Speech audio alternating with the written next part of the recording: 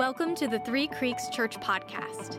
We're a church in Gahanna, Ohio that exists to help people find and follow God. We hope this message encourages you, challenges you, and helps you discover how much God really loves you.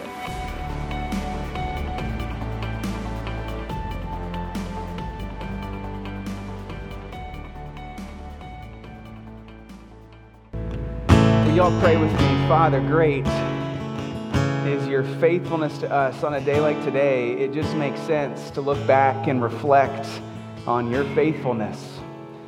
And so, Father, today we don't gather here to celebrate our church or anybody that's been here, but we come and celebrate what you have done in us and through us over the last 5 years. Great is your faithfulness, Lord, and we're not interested in being anchored in anybody else other than you. And I pray that in Jesus' name. Amen. Amen. Y'all can have a seat. And happy Sunday. Welcome to Three Creeks Church. Happy birthday, or as the cool kids say it, HBD. That's what they say these days.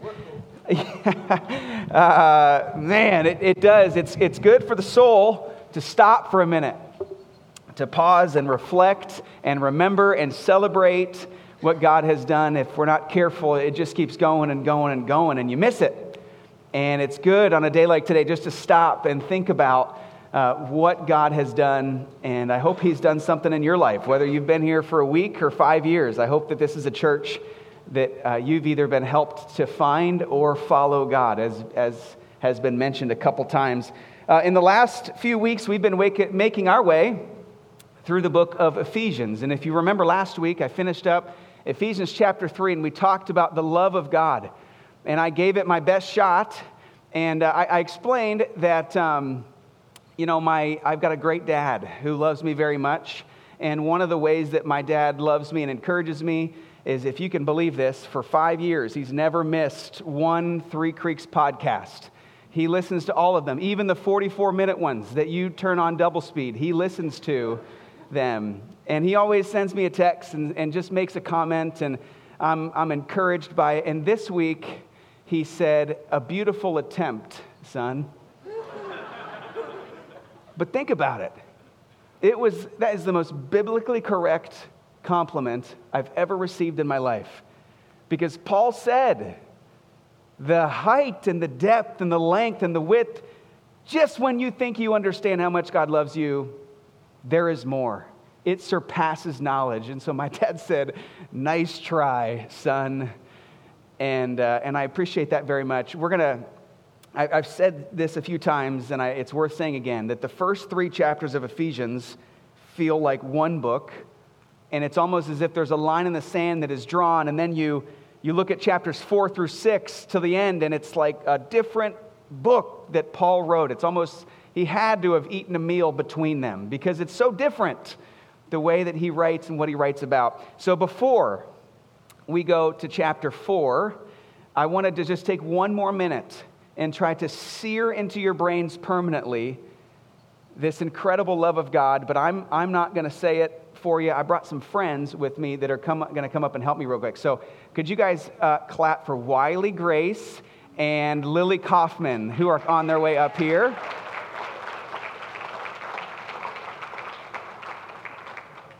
Wiley Grace is with April, who is with her, and Josh is right there. They've joined Three Creeks in the last year. Awesome, welcome. And Wiley Grace actually had a birthday 3 days ago, so that makes her, and she just turned 5, which means that she, when Three Creeks launched, was 3 days old, youngest person in our church. So if you want to know how old we are, this is how old we are. We are this old. This is Wiley. She's giving me a high five. Now, Wiley has been learning a Bible verse back in Three Creeks Kids, Ephesians 3:18. And I was hoping that maybe Wiley would share that with you guys. How wide, how long, how high, how deep is the love of Christ, Ephesians 3:18. Wow! High five for you. And she wanted to bring Lily. The reason Lily's up here is because Wiley Grace said, "I need my crew. I need my posse of support." So we grabbed him out of the crabs class. Lily, thank you guys for coming. And I want to talk to you guys about something real quick. I just want both of you guys to know, Lily and Wiley Grace, that we, like all these big people in here, we love you and we believe in you, and we are going to make Three Creeks Kids even better than it is right now. Do you guys like it back there? You do like it. Are there bounce houses? There are bounce houses. Listen, I was talking to Miss Liz, and we decided that we are going to try to make Three Creeks Kids even better pretty soon. Does that sound okay to you guys? Does that sound okay to you guys? One more time for these great little girls. High five. Great job. Great job. Thank you, April. Oh, yeah. All right, my turn. Get out of here. Just kidding. Great job, guys. Great job.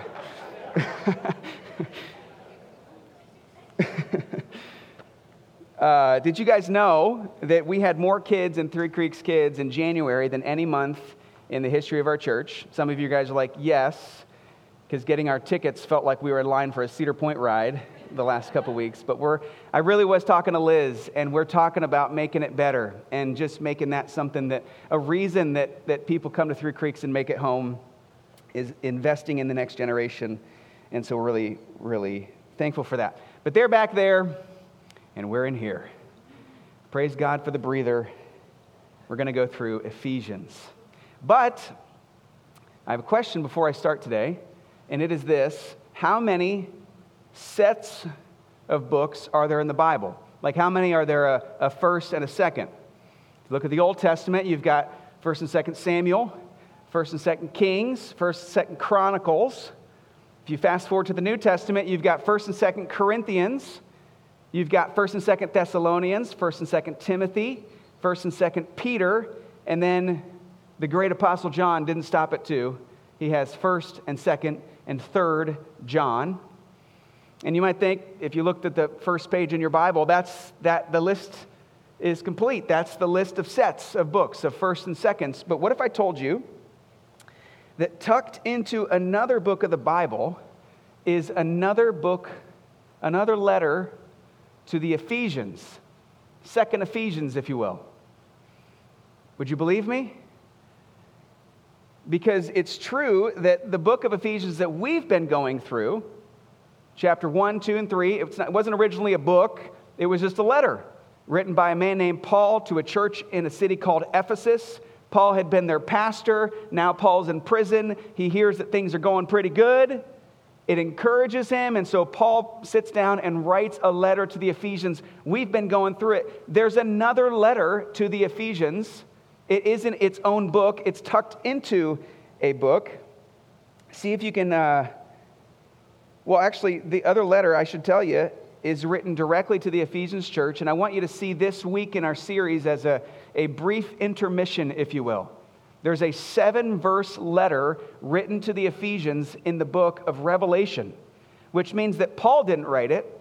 The great apostle John actually wrote the second letter to the church in Ephesus. See if you can follow me here. Ephesus is the most important city in Asia Minor. It's the greatest harbor city in that area of the world. 4 different highways come in to Ephesus. It's the center for business and trade and religion. The Ephesian Games, similar to our Olympic Games, are always held in Ephesus. It's the cultural intersection of the world. It's New York City. And so Paul knows, if we can get a strong, healthy, committed church in Ephesus, a church that understands that Jesus came and died for our sins and rose again to prove that death isn't the end, but that we can have eternal life through Jesus. If he can get the Ephesians church to sink their teeth into that and understand this good news, then it's going to have exponential implications all over Asia Minor. So Paul, knowing this, goes there, and if you remember in week 1, he goes up over there and drops off 2 heroes in the New Testament, Priscilla and Aquila, and they actually start the church. Another mighty preacher named Apollos comes and helps, and they get this church off the ground. So much so that Paul himself goes and he is their pastor for 3 years. Later on, after Paul leaves, guess who else is their pastor? Paul's protege, Timothy, is the pastor of the church in Ephesus. When Timothy goes to visit Paul in prison, Guess who he leaves in charge? Another one of the guys that was in Paul's group. Tychicus was their pastor. And then fast forward a few more decades, guess who one of the pastors was at the end of the first century of the church in Ephesus? Jesus' best friend, the great apostle John. When he had to flee Jerusalem, the home base, guess where he went? He went to Ephesus. And he was the pastor of the church in Ephesus. I'm trying to help you understand how important this is and how many heroes of the New Testament were pastors of this one church in Ephesus. When John was there, it became officially illegal to preach the gospel. And so John is arrested and he's put on an island called Patmos, which is off the coast. This is where they put political prisoners and criminals, and they just leave them there to die. And the Ephesian church, the Christians in Ephesus, are the ones that sent John food and supplies to keep him alive. And it is on the island of Patmos in 94 AD, 40 years after the Ephesians church started. It is on the island of Patmos that John receives a vision from God. And he writes it down, and we have it in our Bibles as the book of Revelation. It's a vision of the things to come, of the way that the world is going to end. And John wrote it down on the island of Patmos, and we have it. And in this book of Revelation, in this vision, there's a letter to the church in Ephesus. So let's go there. Revelation chapter 2. If you've got a Bible, open it, turn it on. If you don't have one, then we'll throw the verses on the screen. But as always, there's a stack of Bibles right there, and we would love for you to take one on your way out. We're going to be in Revelation chapter 2. It's only 7 verses long, the second letter to the Ephesians. Before we read chapter 2, verse 1, like I always try to do as best as I can, I've got to stop and give you a context, especially in Revelation. Don't just go running around Revelation reading whatever verse without a context. It gets pretty wild. Chapter 1, John describes the beginning of this vision. And in chapter 1, he sees his best friend from his 20s and 30s, Jesus Christ, in this vision.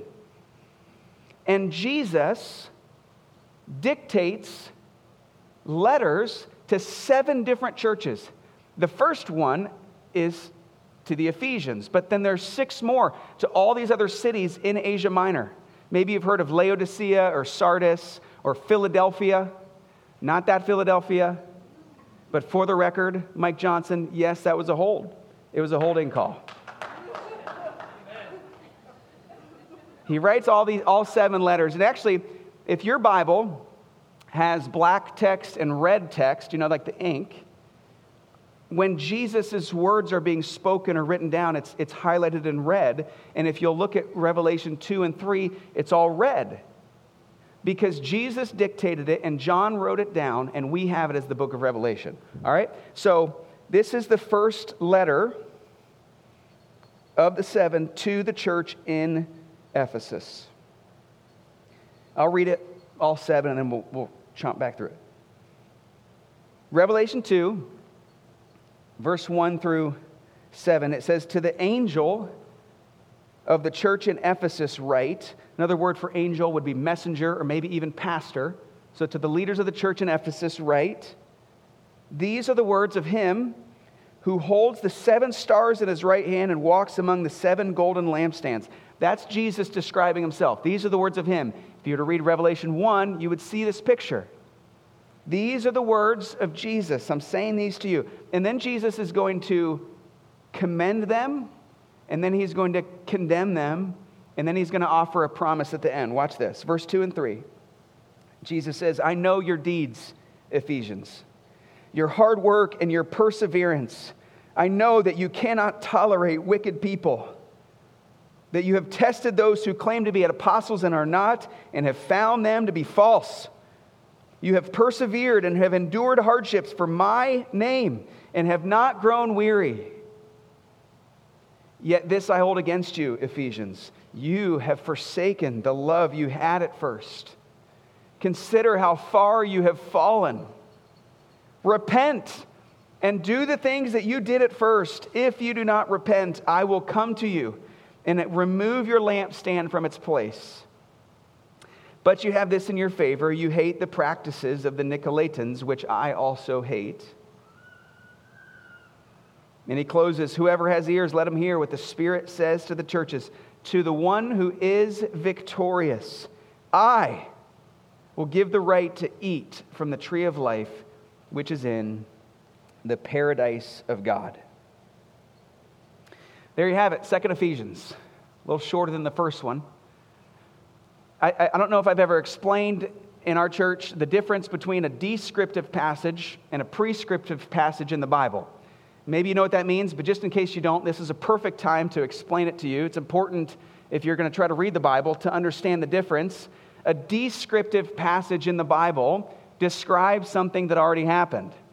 But a prescriptive passage in the Bible details something that should happen. Put even simpler, I hope, is what the Bible is saying, describing something that already happened, or is it prescribing something that should happen now for us today? And it's important because if you get this wrong, watch out. Take David and Goliath, for example. Right? Goliath blasphemes against God and he mocks the followers of God. And David takes a slingshot and some rocks and he knocks Goliath out and pulls Goliath's sword out of his sheath and cuts Goliath's head off. This is a descriptive passage of the Bible, right? It's something that happened. Now, because it's descriptive, there's something that we can learn. You can pull out that we should trust God in all situations and not have as much fear as we have at times as Christians. But if it was prescriptive, if we've got that wrong, then we've got to be handing out slingshots and swords and saying, hey, if you encounter someone who mocks the name of God, then, hey, the Bible said. A much less extreme version of a misinterpretation might be in the book of Acts when the church starts. When the first churches started getting together, they always met in houses. And if you misinterpret that, you say, well, then we should be meeting in houses only. They did it, we should do it. Shouldn't meet in schools, shouldn't meet in buildings, let's just go houses only. And while that is fine, and we actually do that in some way, shape, or form through community groups, the Bible nowhere says that we should exclusively meet in houses, because that's a descriptive passage in the Bible. But there are prescriptive passages in the Bible. When it says to love your neighbor, when it says to show hospitality to one another, when it says to forgive as the Lord forgave you, when it gives these commands to obey the Lord in the Bible, a lot of them, especially in the New Testament, they're prescriptive. They're for us. They were for them, but they're also for us. You get what I'm saying? And friends, listen, the reason why I share that is because misinterpretations of those things cause giant church splits. They're usually what cause the church splits. And to be fair, there are giants in the faith that disagree on which ones are which sometimes. Questions like, how often should we take communion? Questions like, can we speak in tongues? Can we speak in a prayer language now? Questions like, can a woman preach on a Sunday morning in a church? These issues, because some people see them as descriptive and some people see them as prescriptive, have divided people. And so it's important to understand that there are two categories. And we can get into some of those other things at another time, but I share that with you to set up this question. Do you think that this letter written to the Ephesians in 94 AD by John on the island of Patmos, it is in the Bible, it is God's word, do you think it's descriptive or prescriptive? Is every verse for us, or was it really more for them? Do you get what I'm saying? I would propose that this letter is descriptive, that it was for them at that time, but we would be very wise. We would be very wise to read this and say, Lord, we know that you love to speak to us through your word. What did you tell them that you want us to hear today too? Lord, we are listening. We want to be obedient. And we know that this was for them, but Lord, what is in it for us? God, would you, by your Spirit, illuminate what you want us to learn from this passage, this letter in the Bible? First, I don't know if you noticed in verse 2 and 3, Jesus commends them. He lifts them up. And then in verses 4 and 5, he brings something up that he wants them to realize. And Jesus challenges them even to repent for this issue that's in their church. And then he ends it with the promise, a promise that I would propose is prescriptive, one that you and I can hold on to as well. So let's look at verse 2 and 3 again, and let's see Jesus lift them up. The first thing he says is, Ephesians, I know your deeds, your hard work, your perseverance. I know that you cannot tolerate wicked people, that you have tested those who claim to be apostles but are not, and have found them false. You have persevered, Ephesians. You have endured hardship, Ephesians, for my name, and you have not grown weary.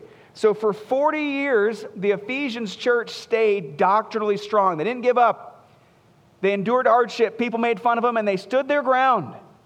And you should know this about the church in Ephesus, the city of Ephesus. It is the bottom of the bird cage morally. It is said that the morals of the Ephesians people were lower than the morals of animals. It is the center of debauchery and drunkenness and sexual perversion that I cannot go into detail in a church. It's too uncomfortable. It was civilization at its lowest, most disgusting point. And in the middle of this, the Ephesians stood strong. They endured hardship. They were still holding on. They were still meeting together. They persevered. People tried to sneak in, false teachers, lead them astray. Jesus didn't really do that. It's old wives' tales. It's not true. And the Ephesians said, no, it is. He's changed our lives. We're sticking to it. And in verse 6, if you look a little further, it says, you hate the practices of the Nicolaitans, which I also hate. There's not a lot about what that is, but apparently it was a false teacher, some other way of thinking, trying to lead people away from Jesus. And the Ephesians said, no, we're not doing it. And Jesus said, good job. You have endured hardships for my name, and you have not grown weary. And Three Creeks, while this is descriptive of them, it is not too far off from how I, as the pastor who's gotten to be here for 5 years, would commend you. So many of the things, I would say the same thing. You too have been hard workers, and you have persevered. You have endured hardship. I have gone back and watched myself on YouTube. You endured hardship, perseverance through that time. We've had 205 services as a church family. And there are people in this room that have showed up at 6:30 in the morning to set up for almost all of them. They've persevered, hard work, so that somebody else can come in here. We have people sometimes that come and serve in the morning. They can't be here at 10, but they'll come at 6:30 and they'll serve to set up for us. And you come and you go, and you don't even think about it. And they come and they tear down after you're gone. There are people that for 5 years, every 3 weeks, they have served in Three Creeks Kids. They have persevered. They have endured hardship. Yes.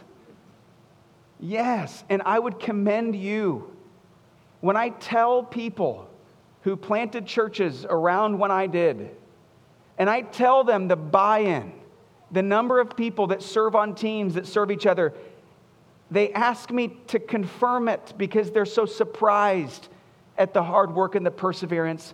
And the great news is this, is if I started singling people out and said names, they wouldn't like it because they're not doing it for their name's sake. They're doing it for Jesus' name's sake.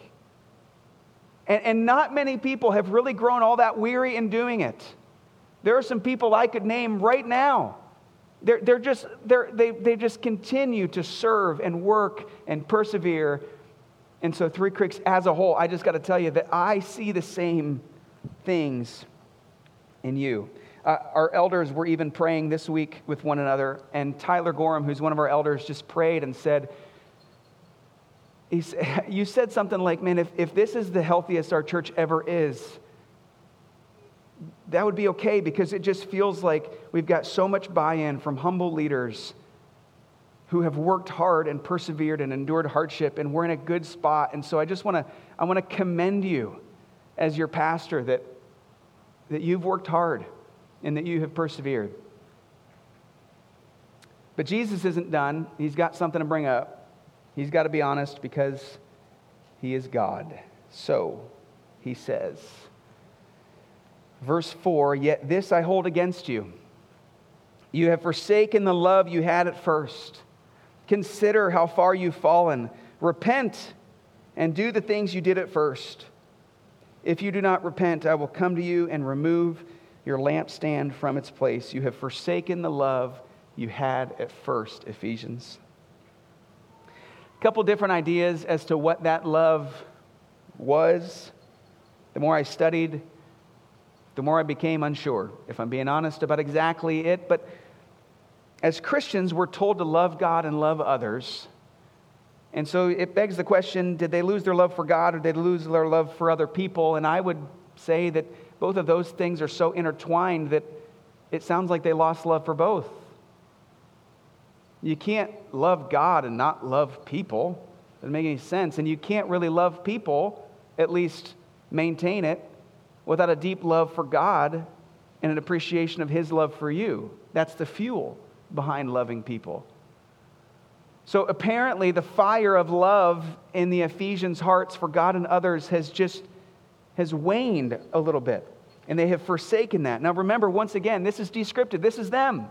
Doesn't necessarily mean that we too have done that. But this is the true point that I can draw from this letter that Jesus wrote to the Ephesians.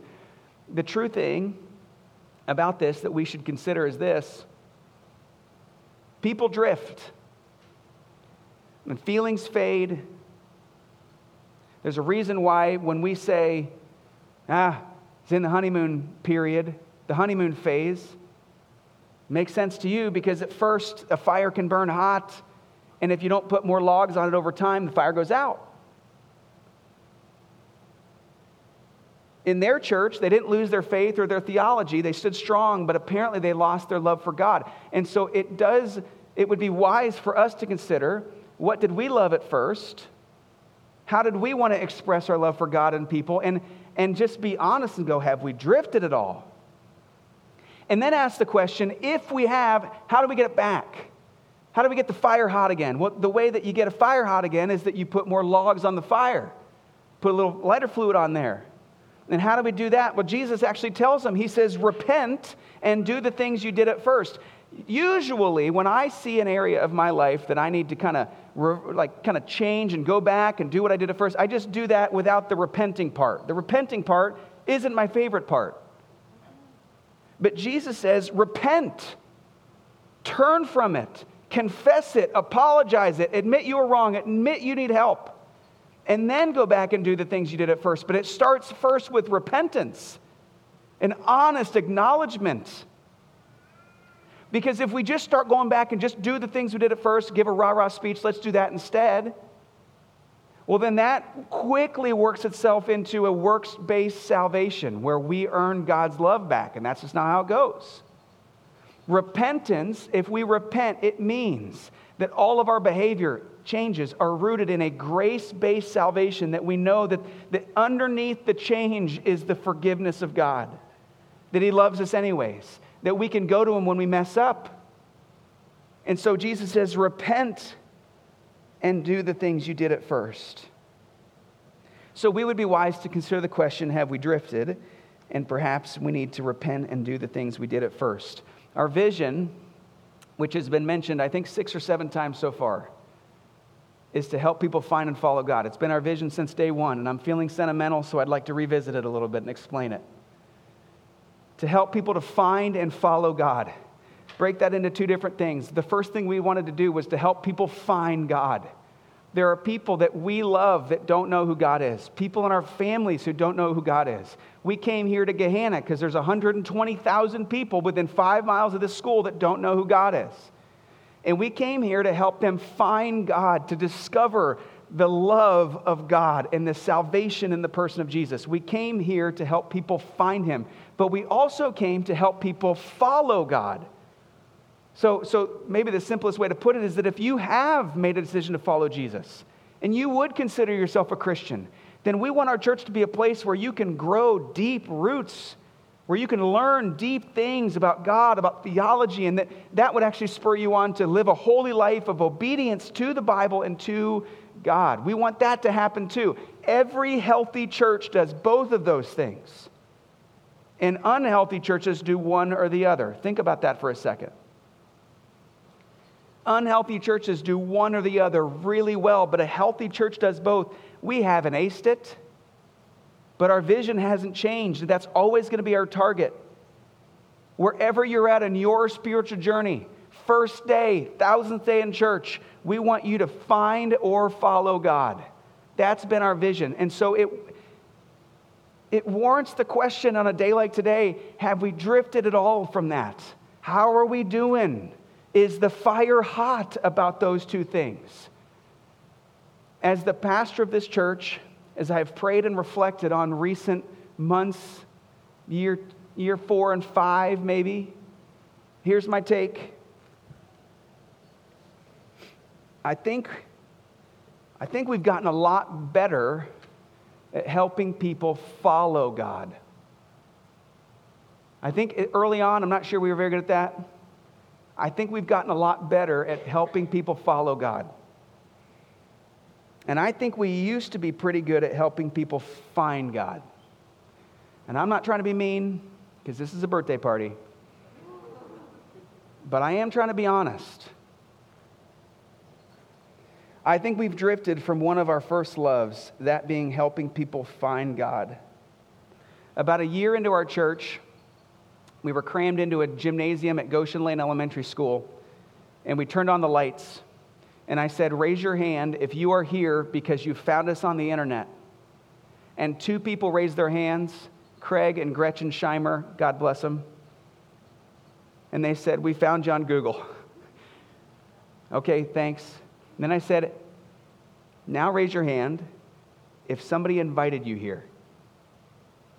And every other hand in the room went up. And I haven't done the hand raise thing recently, but I do talk to people in the hallway, and I meet them just about every week. And I say, how'd you end up here? I'm just curious. What brought you here? And a lot of them say Google. And while that is thrilling when it comes to our SEO prowess, on the whole, if I'm just being honest with you, that is a little bit disappointing. I think it just is a small, it's a result, it's an example of the fact that I think that we've drifted. And I've just got to be even more honest with you. And this is the part of the thing that I didn't really want to share. I think, I'm just being honest, I think that starts with me. Not as a pastor, as a person. As a Christian person. I think that the drifting, I've been a part of it. My original idea in concluding this message was to roll a big black glass board out here and to take a marker and to write the name of somebody on here who I love, who doesn't know God, who I want to bring to this church to help them find and follow God. And then I was going to hand out markers and everybody was going to come up and write a name. And I couldn't get past it because if I'm just being honest with you, I couldn't come up with a name.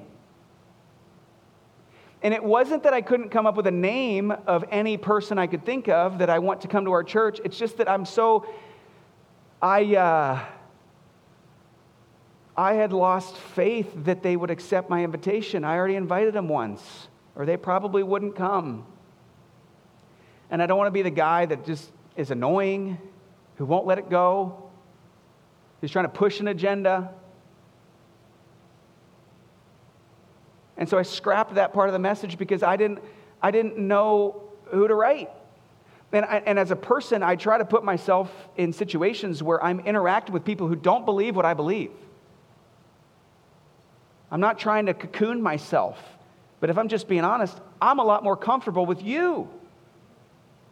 I am more comfortable on Sunday mornings and Monday nights in my community group than in other circles. I'm just being honest. And it is so much easier for me to stand up here and say, you guys go do this, and I'll just kind of not. And as I was writing this message, I just thought, it starts Not with Pastor Joel, but with Christian person Joel.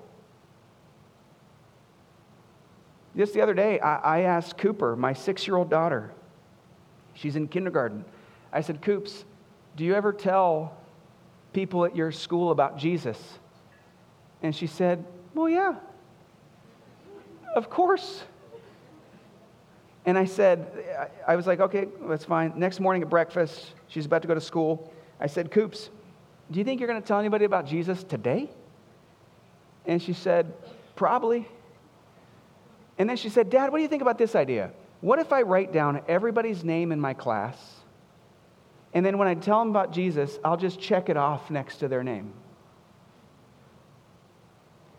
And guess what I thought? But Coops, you might get in trouble. The teacher might stop you. You might lose a friend. I don't know if you're allowed to do that. One half of me was thrilled and proud, but another half of me was fearful, and I made excuses for her. She's got no shame. It's a no-brainer. Of course, Dad. And then I can go, well, she's 6. What does she know? And I go, that's why Jesus said that you got to have the faith of a child. I'm a 36-year-old pastor, and I'm just telling you that I want to be like my 6-year-old daughter, who is on fire, who puts some logs on the fire to help people that I love come to find God. And I'm asking you as a church family to consider renewing that commitment to help people find God, and to stop, along with me, relying on Facebook marketing ads to get people to come here. But to really consider, God, have I drifted in this? Is there anybody that you want me to reach out to? God could be doing something in that person's life. The person that you already invited 4 times, they said no. God could be doing something in their life, and they just need one more ask, and they say, thank you for asking me. Sorry I've been dragging my feet. Yeah, I should do that. Who knows what God wants to do? But it's going to require some obedience on our part. I'm just being honest.